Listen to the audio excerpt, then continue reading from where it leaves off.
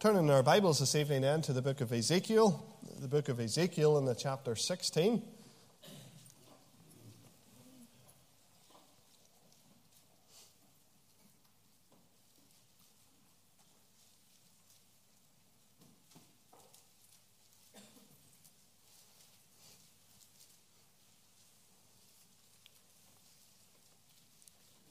Ezekiel in the chapter 16, we're going to begin our reading at the verse 1 of the chapter.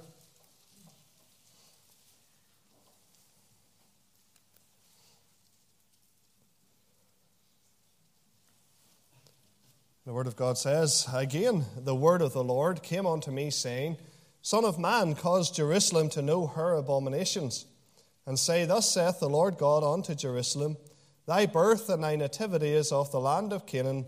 Thy father was an Amorite, and thy mother an Hittite. And as for thy nativity, in the day that thou wast born, thy navel was not cut, neither wast thou washed in water to supple thee. Thou wast not salted at all, nor swaddled at all. None I pitied thee to do any of these unto thee, to have compassion upon thee. But thou wast cast out into the open field to the loathing of thy person in the day that thou wast born. And when I passed by thee and saw thee polluted in thine own blood, I said unto thee, When thou wast in thy blood, live. Yea, I said unto thee, When thou wast in thy blood, live. I have caused thee to multiply as the bud of the field, and thou hast increased and waxen great, and thou art come to excellent ornaments. Thy breasts are fashioned, and thine hair is grown, whereas thou wast naked and bare. Now when I passed by thee and looked upon thee, behold, thy time was a time of love. And I spread my skirt over thee, and covered thy nakedness. Yea, I swear unto thee, and entered into a covenant with thee, saith the Lord God, and thou becamest mine. Then washed I thee with water, yea, I thoroughly washed thee, and washed away thy blood from thee, and I anointed thee with oil. I clothed thee also with broidered work, and shod thee with badger skin, and I girded thee about with fine linen, and I covered thee with silk. I decked thee also with ornaments, and I put bracelets upon thine hands, and a chain on thy neck, and I put a jewel on thy forehead, and earrings in thine ears, and a beautiful crown upon thine head. Thus was thy decked with gold and silver, and thy raiment was of fine linen and silk and broidered work. Thou didst eat fine flour and honey and oil, and thou wast exceeding beautiful, and thou didst prosper into a kingdom. And thy renown went forth among the heathen for thy beauty, for it was perfect through my comeliness which I had put upon thee, saith the Lord God. But thou didst trust in thine own beauty, and playest the harlot because of thy renown, and pourest out thy fornications, and every one that passed by, his it was. And of thy garments thou didst take, and deckest thy high places with divers colours, and playest the harlot thereupon. The like things shall not come, neither shall it be so. Thou hast also taken thy fair jewels of my gold and of my silver, which I had given thee, and madest to thyself images of men, and didst commit whoredom with them, and tookest thy broidered garments, and coverest them. And thou hast set mine oil and mine incense before them. My meat also, which I give thee, fine flour and oil and honey, wherewith I fed thee, thou hast even set it before them for a sweet savour. And thus it was, saith the Lord God." Ending our reading there at the verse 19 of the chapter. Now we come back to this series entitled The Covenants of God that are given to us here in the Word of God. And already in our studies we have noted 3 of the Bible covenants. And it is our intention then, in the weeks that remain to us, even of this calendar year, to see out this study, noting the other 3 covenants that I submit to you are found in the various books of the Old Testament and entering into the New Testament. To refresh our minds, we define the word covenant as being that which is a promise or agreement within a legal framework. We note that it is found in the Hebrew using the term berif, and is found over 280 times in Old Testament Scripture. And 260 of those references are directly translated for us in the Authorized Version as covenant. Coming into the New Testament, it is the Greek word diatheke, which is found 33 times in New Testament scriptures, and over 20 of those mentions are also translated then as the word covenant. And coming together then and looking at all of these references and comparing like with like, I believe we come to that understanding then that a covenant is a promise or agreement within a legal framework.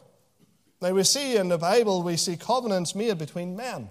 We see covenants made between men and God. But it is, of course, the covenants made by God to men that take up our interest in the bounds of this study. Having noted already the Noahic covenant, having looked at the Mosaic covenant, and also looking at the Abrahamic covenant, we have consumed our time looking at that which sets the stall and a firm foundation upon which the subsequent studies that we come to will follow.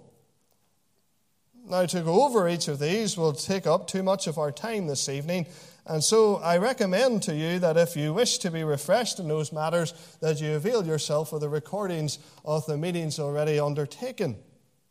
But as we come to this chapter in Ezekiel, we're beginning to launch, as it were, into the next of the Bible covenants.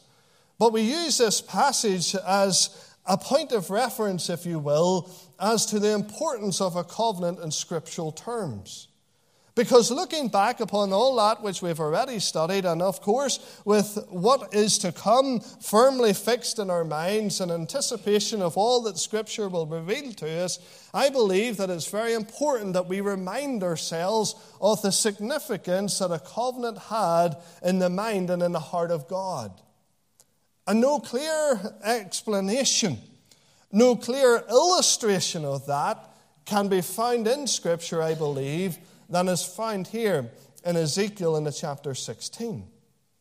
And so we come to this passage tonight because already, no doubt, as we've taken our reading in just 19 verses of this chapter, we have noted that the chapter uses very stark imagery.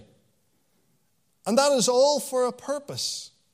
Because the purpose in recording this chapter, I believe, is to testify of the grace and the love of God. Nowhere else in Scripture shines a light upon that truth in any clearer way, any more relevant way, and in any more stark way than the chapter we have entered into this evening. Nowhere else do we get a glimpse of the profound meaning a covenant has to Almighty God like we see it here.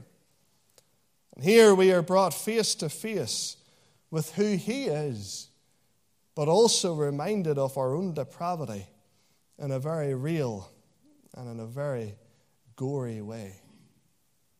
This chapter is not for the faint-hearted.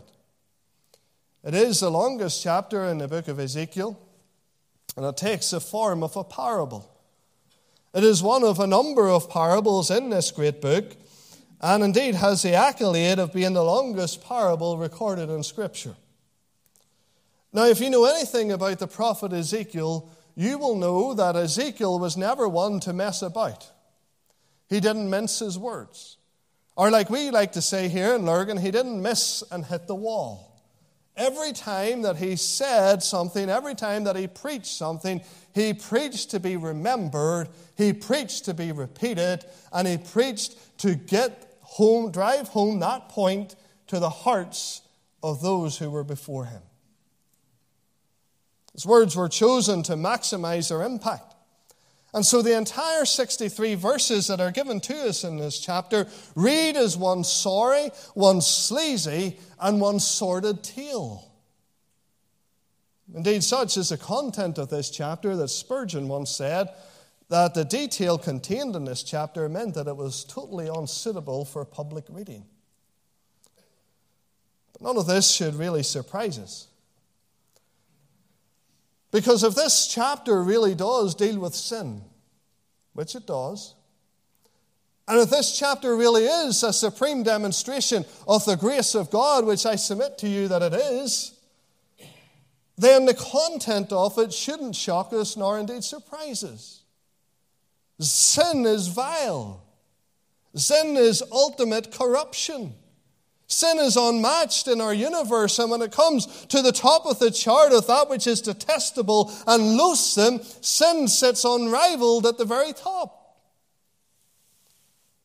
But yet sin is also something which sadly the people of God in every generation has successfully found a way to paper over, to minimize, and to become conditioned to simply accept the manifestation of sin in all of its vileness.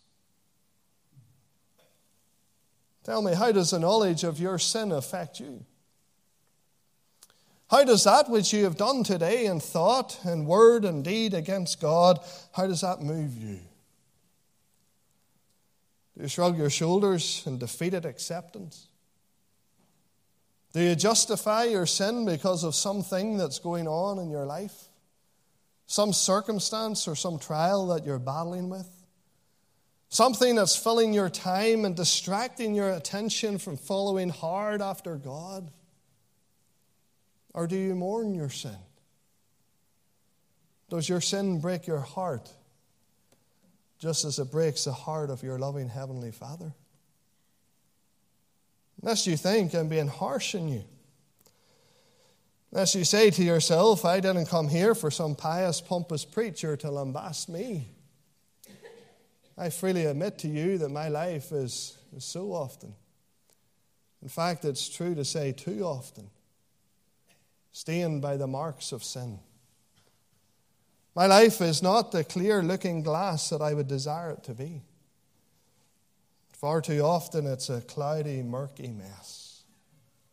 A bit like the water in the baptismal tank on Sunday. But far too often I even find ways to justify sin, to accommodate sin, to simply accept manifestations in my life of the old nature. And God reminds us this should not be so. And so Ezekiel rolls up and he chooses the most stark of imagery, the most shocking of illustrations, the most seedy of parables to communicate a message to Israel. And that message comes crashing down into our generation, right into our hearts tonight. And the message is simply this: your sin is vile, but God's grace is vast. Your sin is vile, but the grace of God is vast. You see, as much as sin is exposed and laid bare in this parable, it remains to be a very powerful tale of the loving kindness and the long-suffering of our Heavenly Father, the God of all grace. So I encourage you, as we embark upon a study of this chapter, both tonight and in the study next week, God willing, not to get caught up in the narrative at the expense of missing out on the explanation.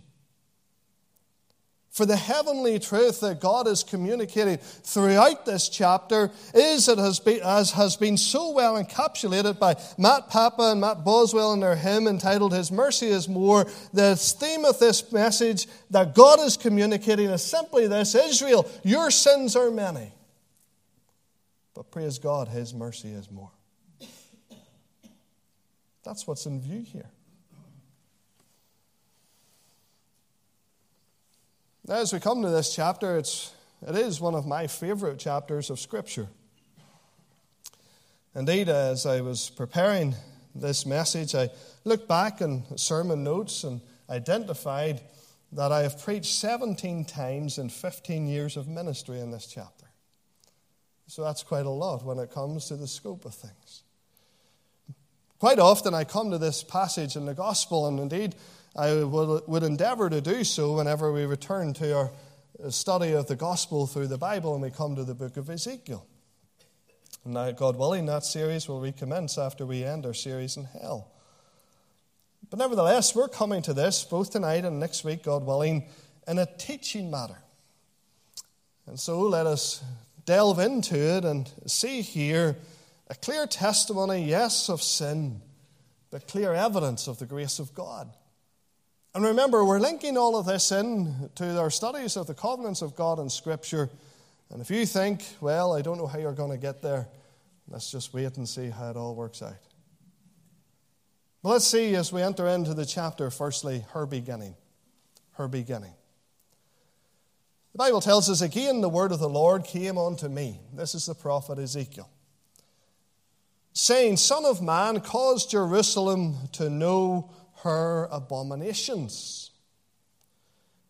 And say, Thus saith the Lord God unto Jerusalem. And so we see here a prophet who is commissioned. A prophet who is sent. A prophet who is given a very particular message from God to the people.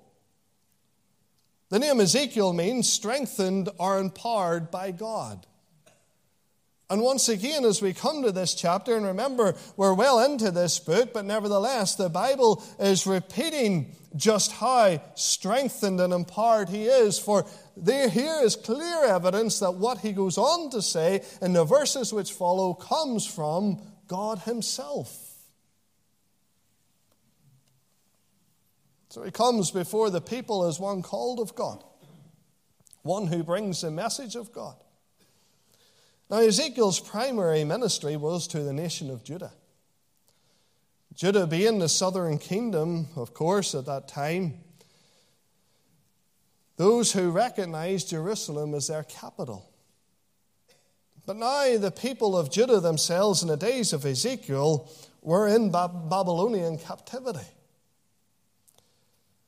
But undoubtedly, Ezekiel was a man who was granted the wisdom and foresight by God to see Israel as a restored and indeed a reunified nation. This was something that God made very clear to him, something which underpinned his entire ministry. Now, differences in eschatology means that not everyone will see it entirely in the same light.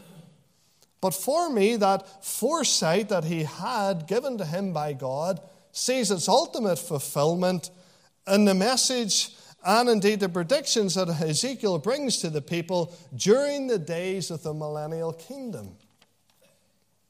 Subject that he deals with in chapters 40 through 48 of this book. But regardless of your view in these matters, we will all agree that Ezekiel ministered to a nation who were exceedingly sinful and thoroughly hopeless. And so Ezekiel's ministry was therefore twofold. Call out their sin, but also fill their hearts with hope. Expose what they were doing in the light of God's word for being what it truly was in the sight of God. But through it all, remind them who they were in the sight of God. And remind them of the promises that God had given to them and would one day fulfill to them. This ministry he accomplished by sharing with them the promises of God regarding the promise of the everlasting possession of the land, an everlasting Davidic prince, and an everlasting covenant. And that's why we come to consider Ezekiel, because those three themes run through the next three covenants that we come to. Turn back to Ezekiel chapter 11. Ezekiel chapter 11, and we see a little foretaste of this.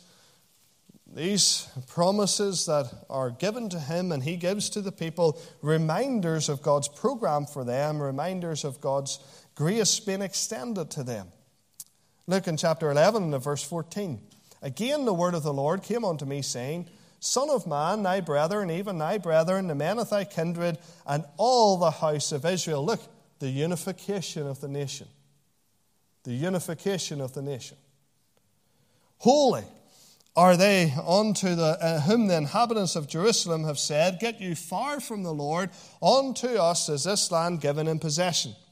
Therefore say, Thus saith the Lord God, Although I have cast them far off among the heathen, and although I have scattered them among the countries, yet will I be to them as a little sanctuary in the countries where they shall come.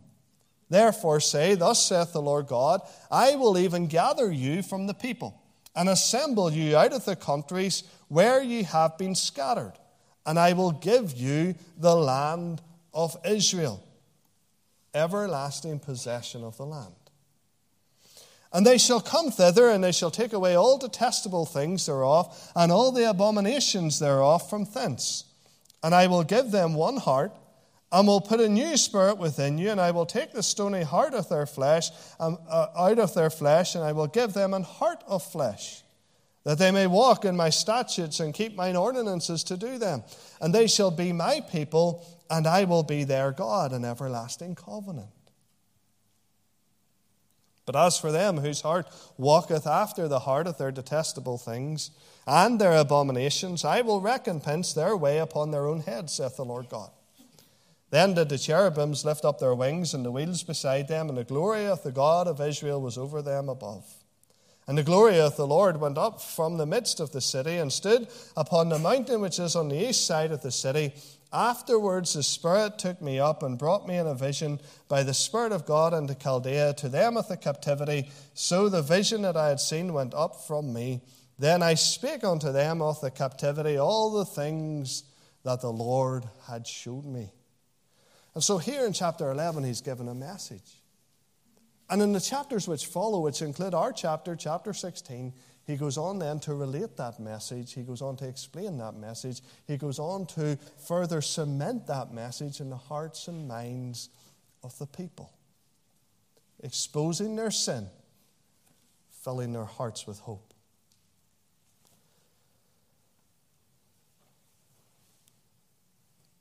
It says responsibility, is it not, to deal with these truths in light of their reality, their present reality. That's why he says in verse 25, I spake unto them of the captivity. He's addressing a people who know captivity. Some have been born in captivity. Some have never known anything other than captivity. And this is where he calls out their sin, highlighting the truth that this is the reason that they were in captivity, but all the while testifying to the grace of God and remaining faithful to all that he had committed and covenanted to do. And so we come to chapter 16, and the narrative begins with a reminder of how it all began for them. He says in verse 3, Thy birth and thy nativity is of the land of Canaan. Thy father was an Amorite, thy mother an Hittite. As for thy nativity in the day that thou was born, thy navel was not cut, neither was thou washed in water to supple thee. Thou wast not salted at all, nor swaddled at all.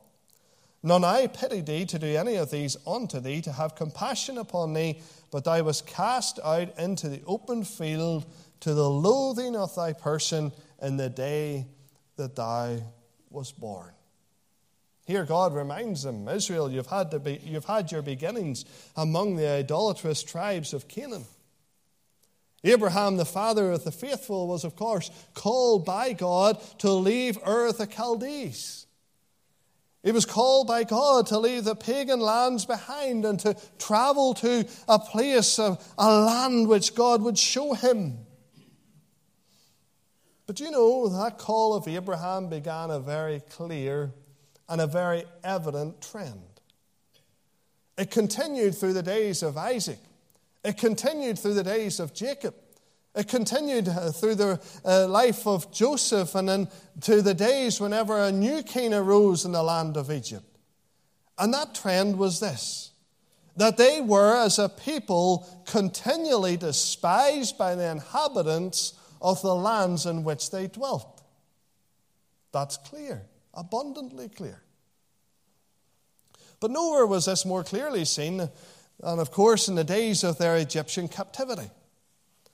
This was really the time when they emerged as a nation, whenever their numbers multiplied, whenever they were of such strength and of such number that the Egyptians who they lived alongside were afraid of them.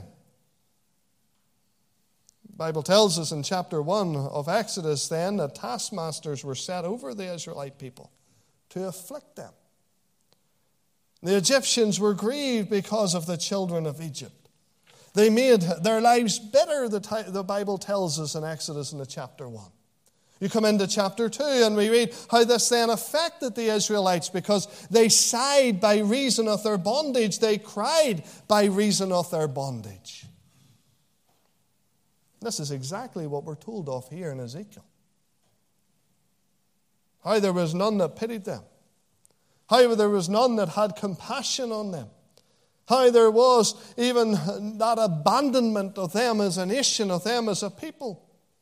And here in this chapter, a picture is painted of an abandoned, unwanted child. And you and I may come to this today and we may think to ourselves, well, that's a strange thing. That doesn't happen too often. That's a out of the ordinary experience. That's a reprehensible thing, you might say. But this was something that the Israelite nation was well accustomed to. You see, captivity had begun with a long march. A long march in which they were prodded like cattle and beat along the way. They were cajoled every step by bloodthirsty and battle-hardened barbarians in the form of the Assyrian army. Numerous other captivity marches ensued. And time and again the people saw the heartbreaking scene of a woman with child delivering that child upon the road of that march. And having delivered that child, this little one then was unceremoniously ripped from her arms and left naked and abandoned by the roadside as the march continued. No love, no care. This little one was found with its umbilical cord still attached. The residue of childbirth scarring and marring its image. It was dirty, it was smelly, it was all alone, exposed to the elements and headed for certain death. Now this sorry truth found its way into the Israelite psyche. Because in days of captivity, we know from various records that Israelite mothers abandoned their children even in captivity. Why? Because girl children in particular were counted worthless, unworthy of a place within the home. They were of no use. They produced no earnings. They were of little value and counted of little worth to them and indeed to their captors. And so time and time again, the Israelite people saw images of abandoned children all around them.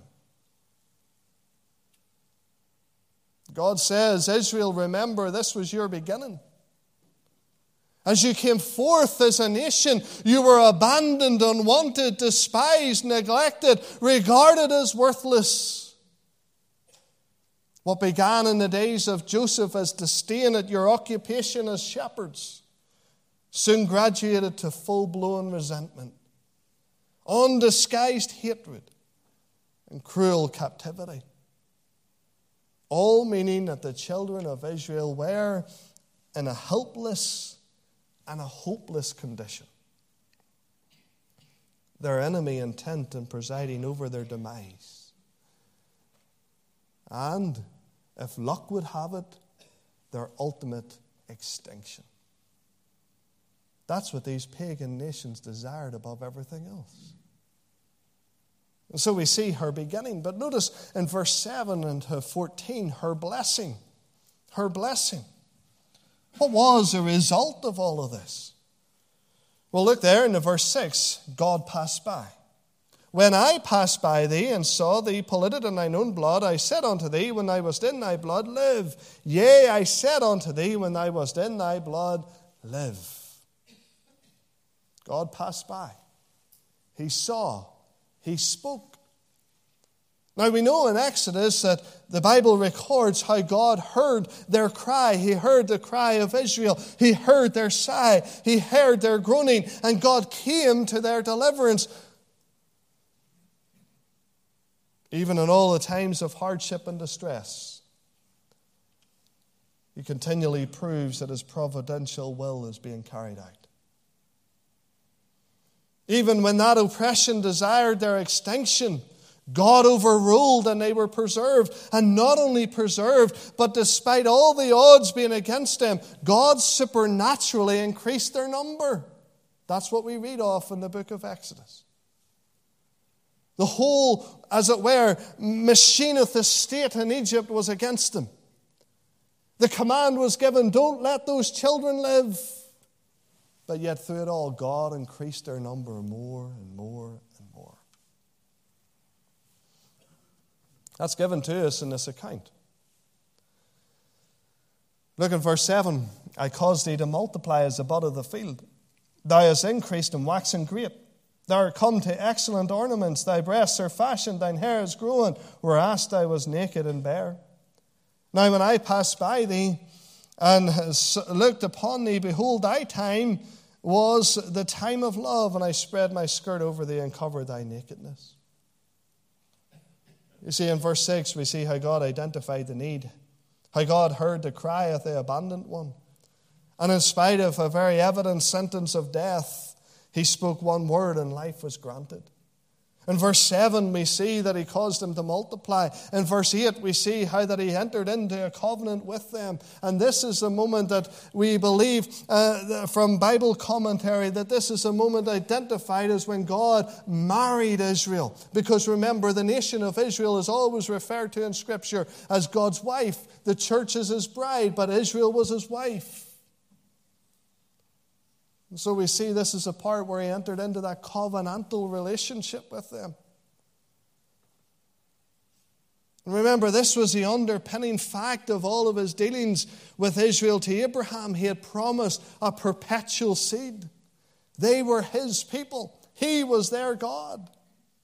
Look in verse 9, he says, I washed thee with water, yea, I thoroughly washed away thy blood from thee. I anointed thee with oil, I clothed thee also with broidered work, and shod thee with badger skin, girded thee with fine linen, covered thee with silk. I decked thee also with ornaments, put bracelets upon thy hands, a chain in thy neck. I put a jewel in thy forehead, earrings in thine ears, a beautiful crown upon thine head.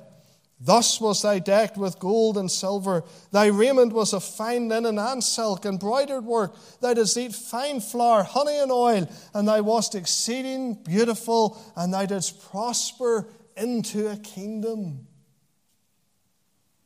Here we have a record that the provision that God gave was an abundant one, a generous one, a lavish one. All meaning that this young girl grew up to be an outstanding, beautiful woman. She went from being an outcast to becoming one of the most favored of nations, a witness to all of his majesty, of his grace and his power. All knew that she was specially favored.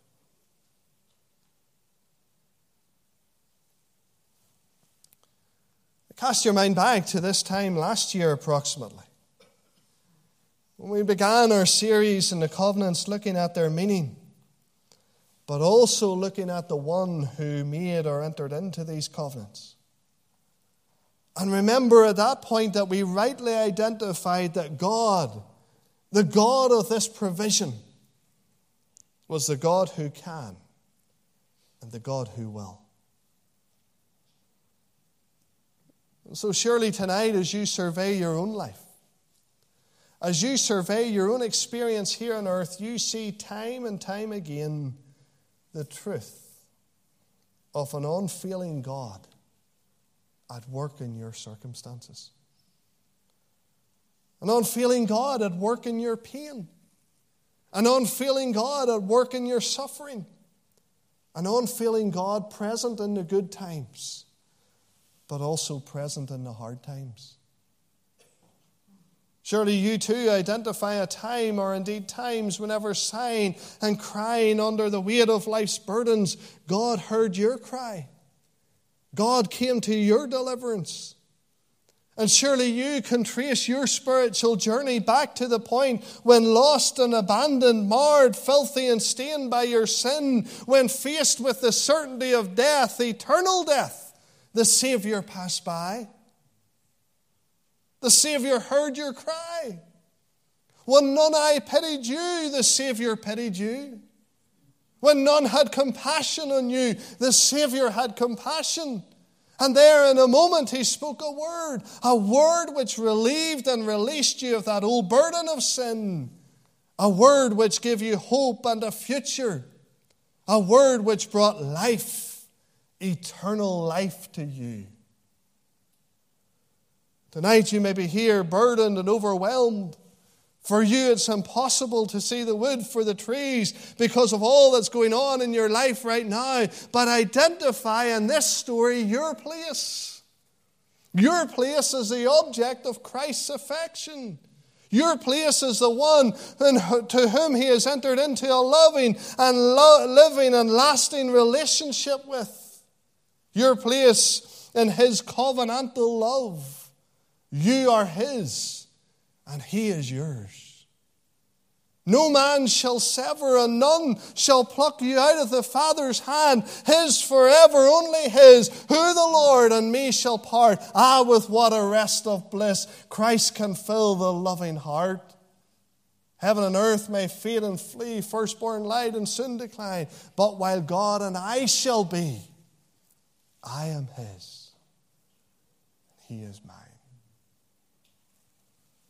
Tonight he has given us his oil, that which is spoken of in verse 13, the very presence of the Holy Spirit within. For oil, remember, is a symbol of the Holy Spirit in Scripture consistently. And that Spirit that is within us, his Spirit, witnesses to our spirit that we are the children of God. And tonight we can say, like the psalmist did, whither shall I go from thy spirit? Whither shall I flee from thy presence? If I ascend up into heaven, thou art there. If I make my bed in hell, behold, thou art there. Why? Because I will never leave thee. I will never forsake thee. And so tonight, one and all, surely we find our place. We identify our place as the one in this story who has received an abundant provision, a generous provision, a lavish provision, a provision that has made us into that which we never thought we could be, that which we never deserved to be.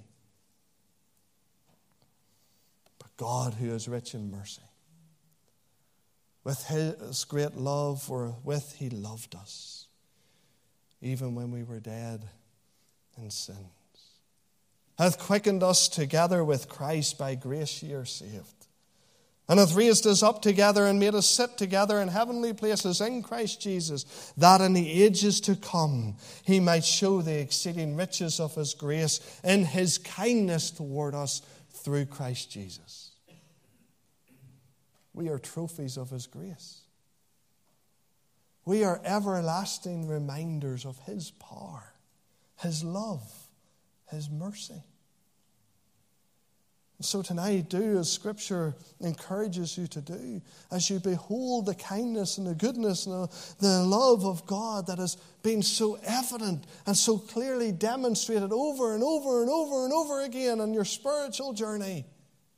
Rejoice. Rejoice with joy unspeakable and full of glory. Rejoice because your names are written in heaven. Rejoice for all the glorious things that were done by him. Rejoice and praise God with a loud voice for all the mighty works that he hath done. Rejoice, for you too now have known great blessing, just as this girl who is now a woman, just as she could testify of all the goodness that had been shown to her. You can testify of God's goodness to you.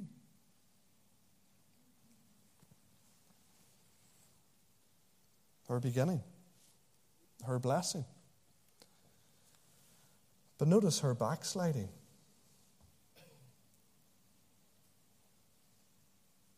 Begins in verse 15. And here's another but of the Bible. But this is not a good but. After all the joy that has been spoken of up until this point, everything now changes.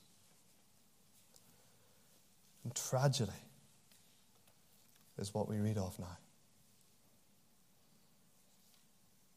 But thou didst trust in thine own beauty, playest the harlot because of thy renown. Pourest out thy fornications on every one that has passed by. His it was. Now, we don't have time tonight. It's quickly evaporating before us. But this whole backsliding is given to us right down to the end of verse 34.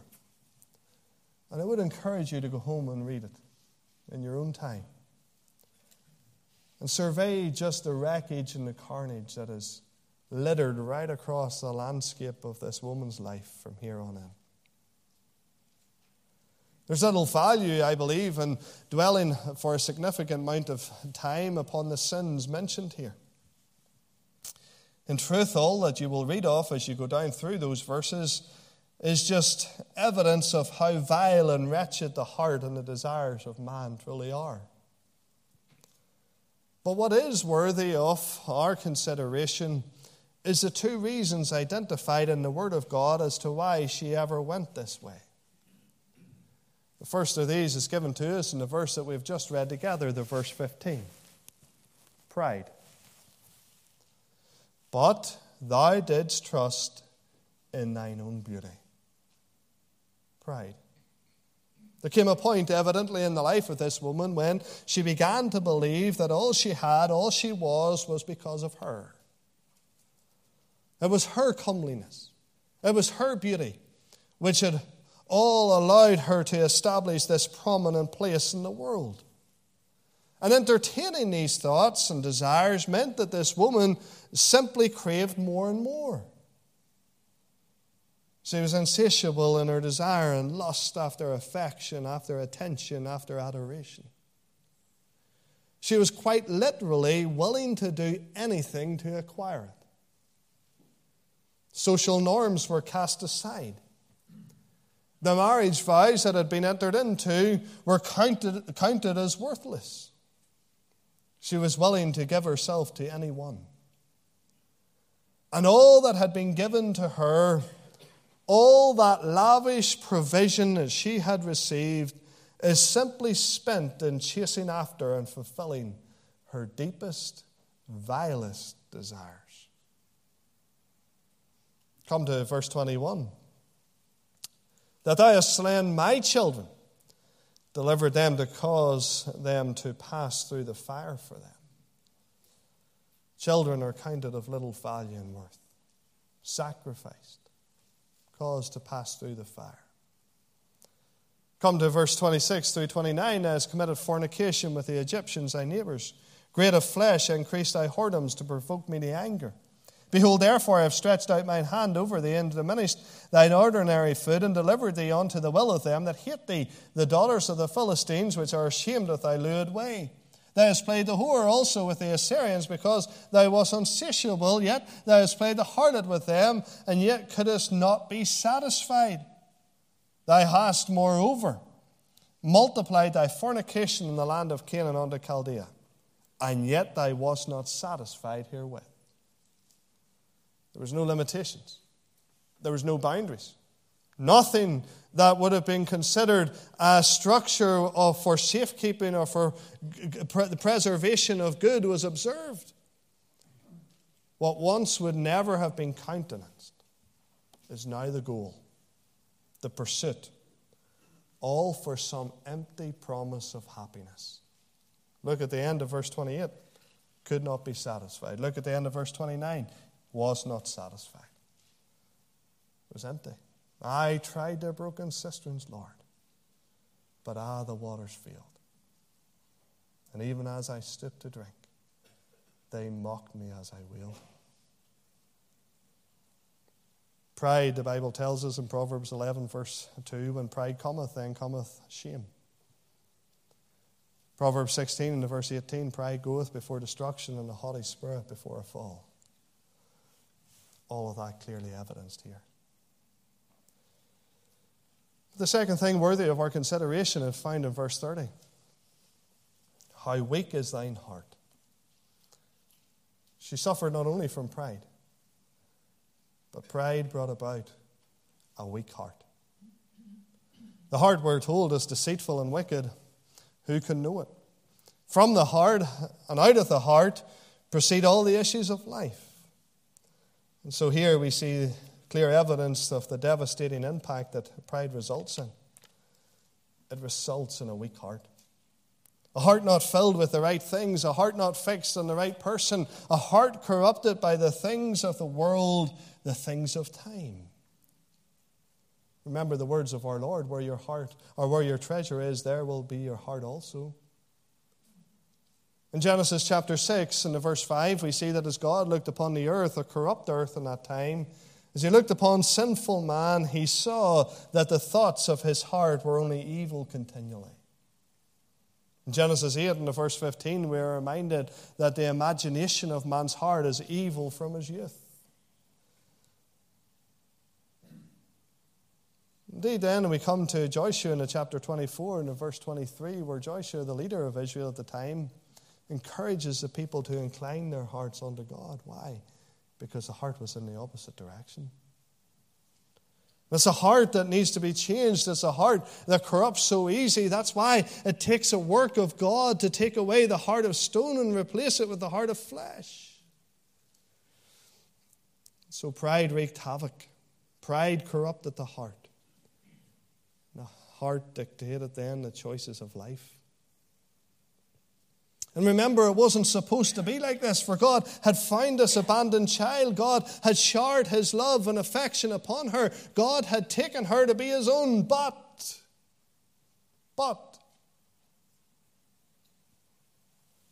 it's consistent with the scriptural pattern of human behavior, is it not? Despite the very clear evidence of a special relationship between God and man in the book of Genesis, despite evidence of a specific plan he had for man, we see that the schemes of Satan and the choices of man drive a horse and carriage through all that God had planned. Man rejected God's plan. Man spurned God's special covenantal relationship. And despite the abundant, beautiful garden, despite the role of tending the garden, naming the animals, being a steward of all God's creation, despite enjoying the attention and affection of God on a daily basis, but what was seen in the Garden of Eden was even more vividly seen in the behavior of the people of Israel. A redeemed people, a chosen people, a separated people, a people with a future. A people who were part of a great plan, God's plan. A people who enjoyed the affection and devotion of a loving Heavenly Father on a daily basis. A people with a place, a purpose, and a prospect. But could this be you tonight? Could this be me tonight? So much promise, so much potential, so much blessing and provision, but surely we're encouraged to search our heart tonight. Make sure it's not a weak heart. Make sure it's not being corroded by pride. Tonight, remember where you were when God came to you. Remember where you would be if he had not come to you. Remember all he has done for you. Remember all he has given to you. Remember what he has called you to. Remember where you are going. Remember whose you are. Remember his great matchless love for you.